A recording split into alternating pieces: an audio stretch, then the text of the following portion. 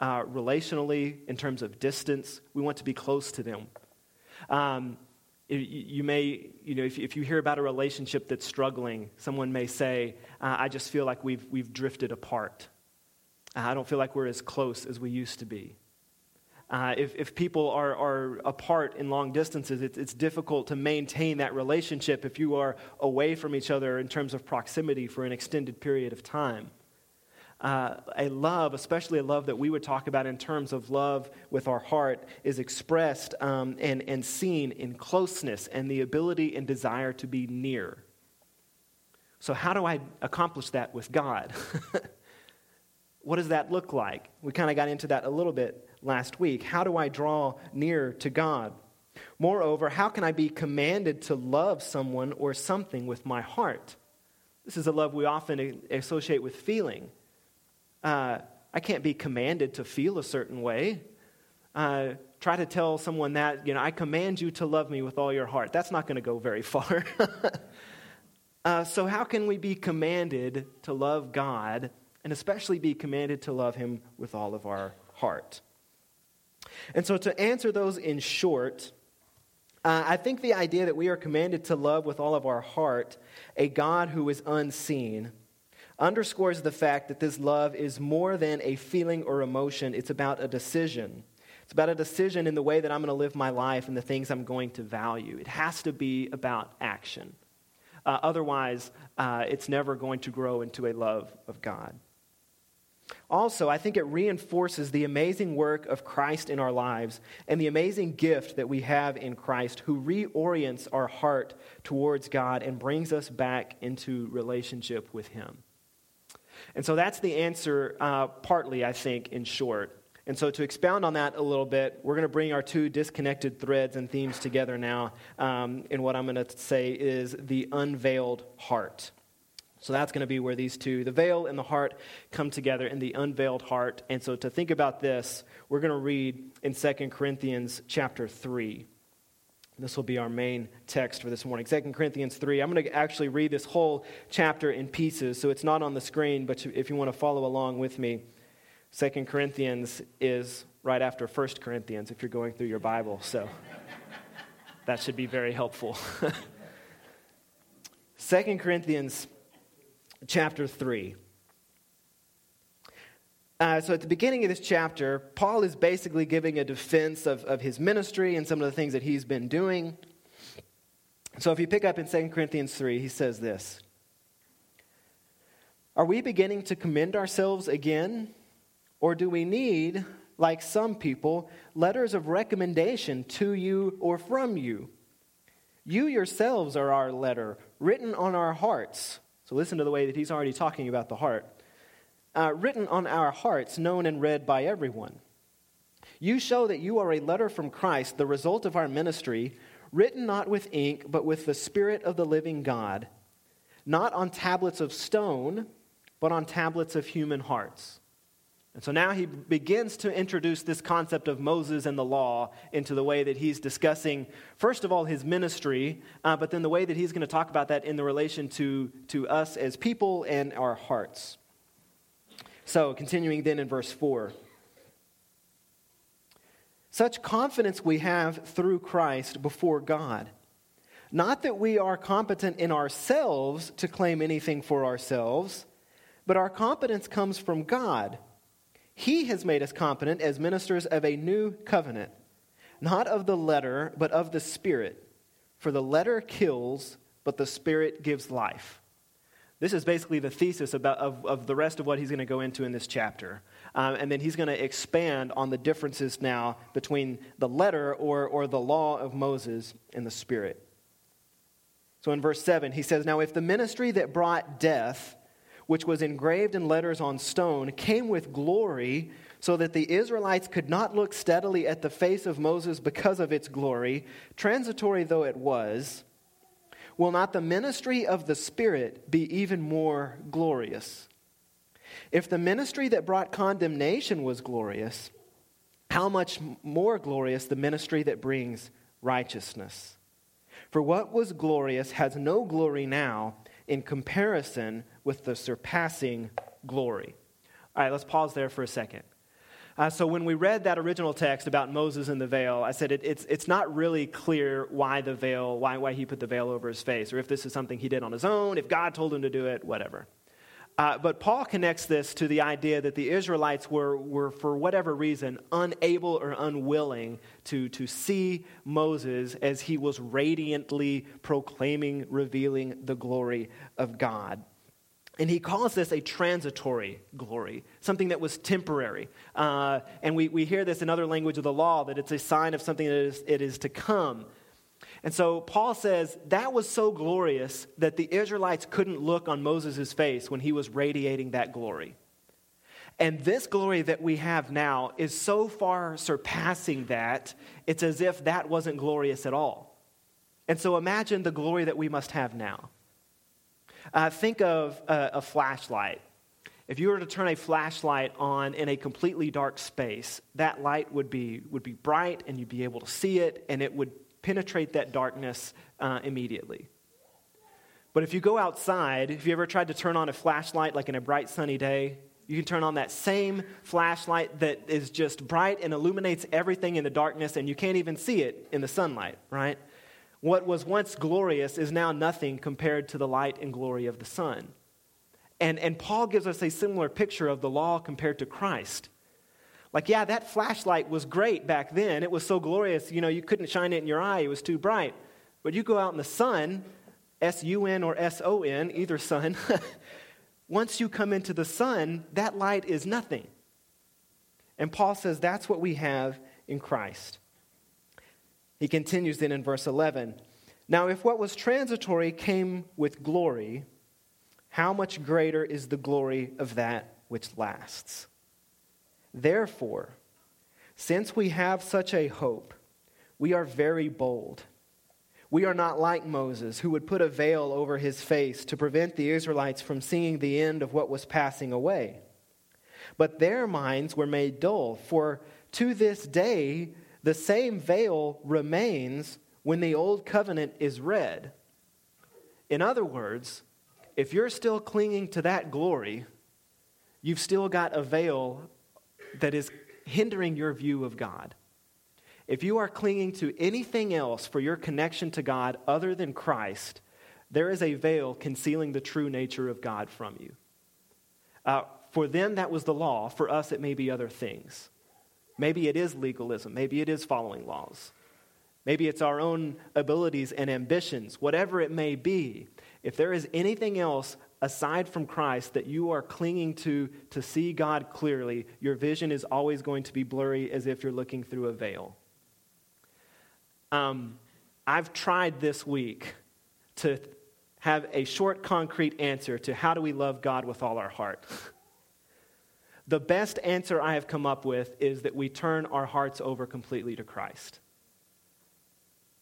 And I think to some extent, for those of us who want concrete steps, it's okay, well then how do I do that? And I think that's more personal and intimate conversation. But I think the root of it gets to, I've got to be willing to let go of anything else I am clinging to for my hope, for my salvation, for my security, and be willing to turn instead to Christ. Paul kind of continues with that thought. He says, whenever the old covenant is read, the veil remains. It has not been removed because only in Christ is it taken away. Even to this day, when Moses is read, a veil covers their hearts. But whenever anyone turns to the Lord, the veil is taken away. Now, the Lord is the Spirit, and where the Spirit of the Lord is, there is freedom. And we all, who with unveiled faces contemplate the Lord's glory, are being transformed into His image with ever-increasing glory, which comes from the Lord, who is Spirit. And so, with Moses, there was a need to veil the glory of God from the rest of the Israelites because it seems like it was just too much for them to handle, or they couldn't comprehend it, or they were scared, or whatever it was. And so the veil over Moses' face and then the curtain in the temple both kept concealed to a certain extent God and his true nature from people. With Moses' face, keeping it concealed from the other Israelites, the curtain in the temple keeps the presence and the dwelling of God concealed from all Israelites other than the priests. And those things are pictures of a veil that remains for anyone who is clinging to anything other than Jesus in their quest, in their journey towards God. The answer comes then in turning our hearts over to Christ, in drawing near to God in Christ. And so I think loving God with all of our heart means attempting to come near to him, drawing close to him, and turning toward him. Which brings us back to the question I asked earlier then. How do I go about coming near to God? How do I draw close to God? Because I think that I on my own cannot be the initiator of that. I on my own, we on our own as people, do not have the ability to come close to God unless he first initiates that action and that invitation. And through Jesus, that is exactly what he has done. That he has reconciled the world to himself through Christ. He has invited us into restored and renewed and complete relationship with him through Christ. And that Jesus then bridges even that distance, the physical distance between us and God. So that it is no longer simply within a temple that the presence of God is held, but God dwells and makes his temple his dwelling within us. That we don't have to go up on a mountain to receive the law of God, that we don't have to have the law of God on tablets of stone, that we have the law, the word of God within our hearts, written on the tablets of our hearts. This is the same argument that the Hebrew writer makes about the idea that we have this gift of God in our hearts. It's what Paul says. He's trying to get the people in Corinth to realize, don't you realize this amazing gift that you have in Christ? Why would you be trying to cling to anything else? And again, the Hebrews writer says it the same way. In Hebrews 7, the Hebrews writer said, "The former regulation is set aside because it was weak and useless. For the law made nothing perfect, but a better hope is introduced by which we draw near to God." And then continuing in Hebrews 10, "The law is only a shadow of the good things that are coming, not the realities themselves.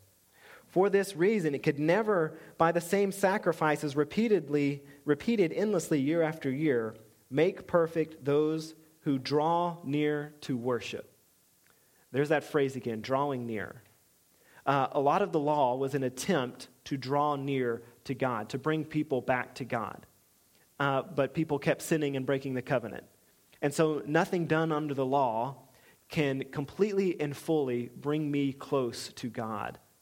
It is only in Christ that happens.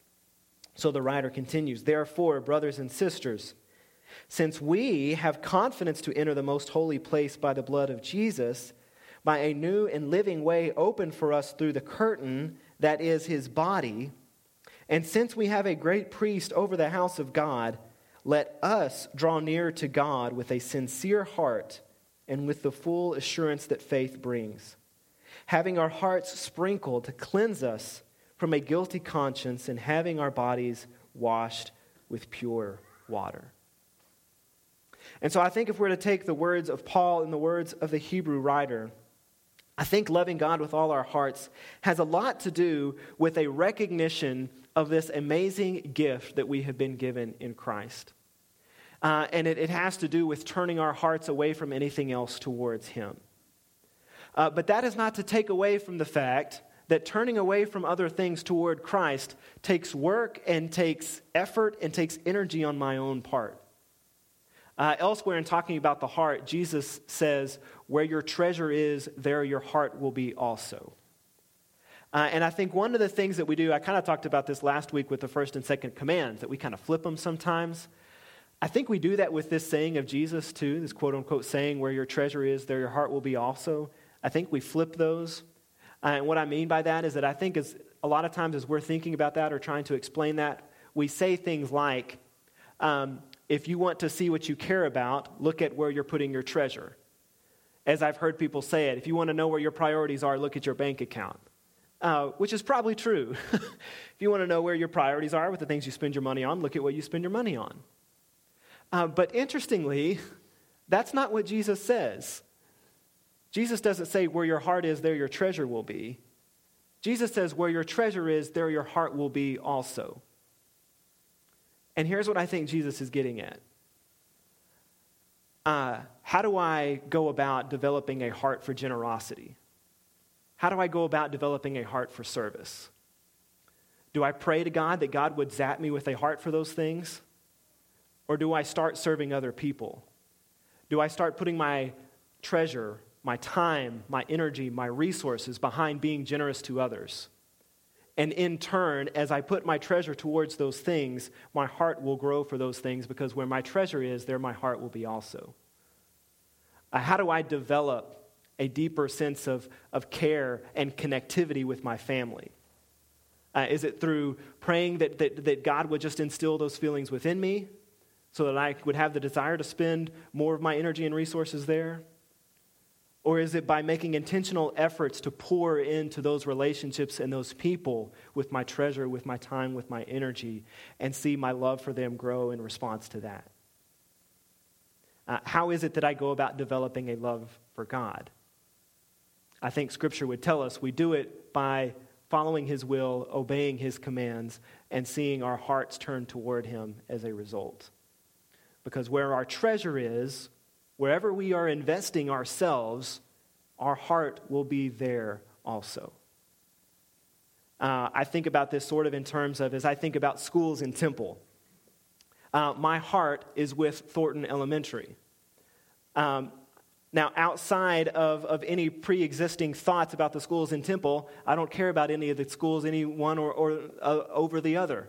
No offense, April, but I had no pre-existing thoughts on them. I care about Temple Elementary more because that's where my daughter goes. If and when my daughter goes to another school, I'll care about that school because that's where my treasure is. And so my heart follows where I'm investing my treasure. And so as I go about the task of turning my heart towards God, Scripture repeatedly tells us we do those things by meditating on His Word, by following the things that God has called us to do, by reaching out in actionable ways to those who are my enemies, to those who are different. We do that by following the will of God and seeing our hearts turn toward Him as a result. As my heart then is turned toward God, His glory radiates through my faith and life, and I come to know the freedom that lies in Christ. Paul says this is a life that gives freedom, and in doing so, our faces will just radiate and glow so that others will see the life and beauty of Christ within us. The work of the Holy Spirit within us is the work of liberation and peace. And as we turn to Christ, we come to more fully realize who and what we were created to be. And we are transformed into His likeness with ever-increasing glory, Paul says. Meaning that this is a continual, progressive transformation. That as Paul says elsewhere, it's not that we have attained this. We're not ever going to fully reflect the glory of God. It's a lifelong pursuit that we are continually on. That we are continually being transformed, as some translations say, from glory to glory. That this is a continual process. That this transformation is never fully complete. But it's a transformation that we go about with complete trust and confidence and freedom because we know that Christ will not let go of us, which means that we can move towards this idea of loving God with all of our heart, with complete trust that not only is He loving us, but that we have hope in Him, that our salvation is found in Him through His life, through His death, through His resurrection, and through His continual living within us and through His Spirit. And so I'm going to invite the band to come back up now, and we're going to sing as our hearts turn towards the table this morning, as we remember this sacrifice, this ultimate expression of love that Christ has made for us. And as we sing these words, and as we consider Christ's sacrifice, and as our hearts and our minds turn toward the table and sharing a communion meal together, as we remember Christ and His love for us, may our hearts turn toward Him as well, and may we consider what needs to happen in our lives for our hearts to turn towards God. Maybe for some of us, that's experiencing the cleansing waters of baptism that the Hebrews writer talked about. Maybe for some of us, it's letting go of something else that we have been clinging to and turning to Christ instead. Maybe some of it's just about taking steps to saying, this is where I want my heart to be, and I'm going to take steps toward that. And I think we find example of all that in the sacrifice and the love of Jesus. So would you stand as we sing about that together, and then we'll share in communion together this morning.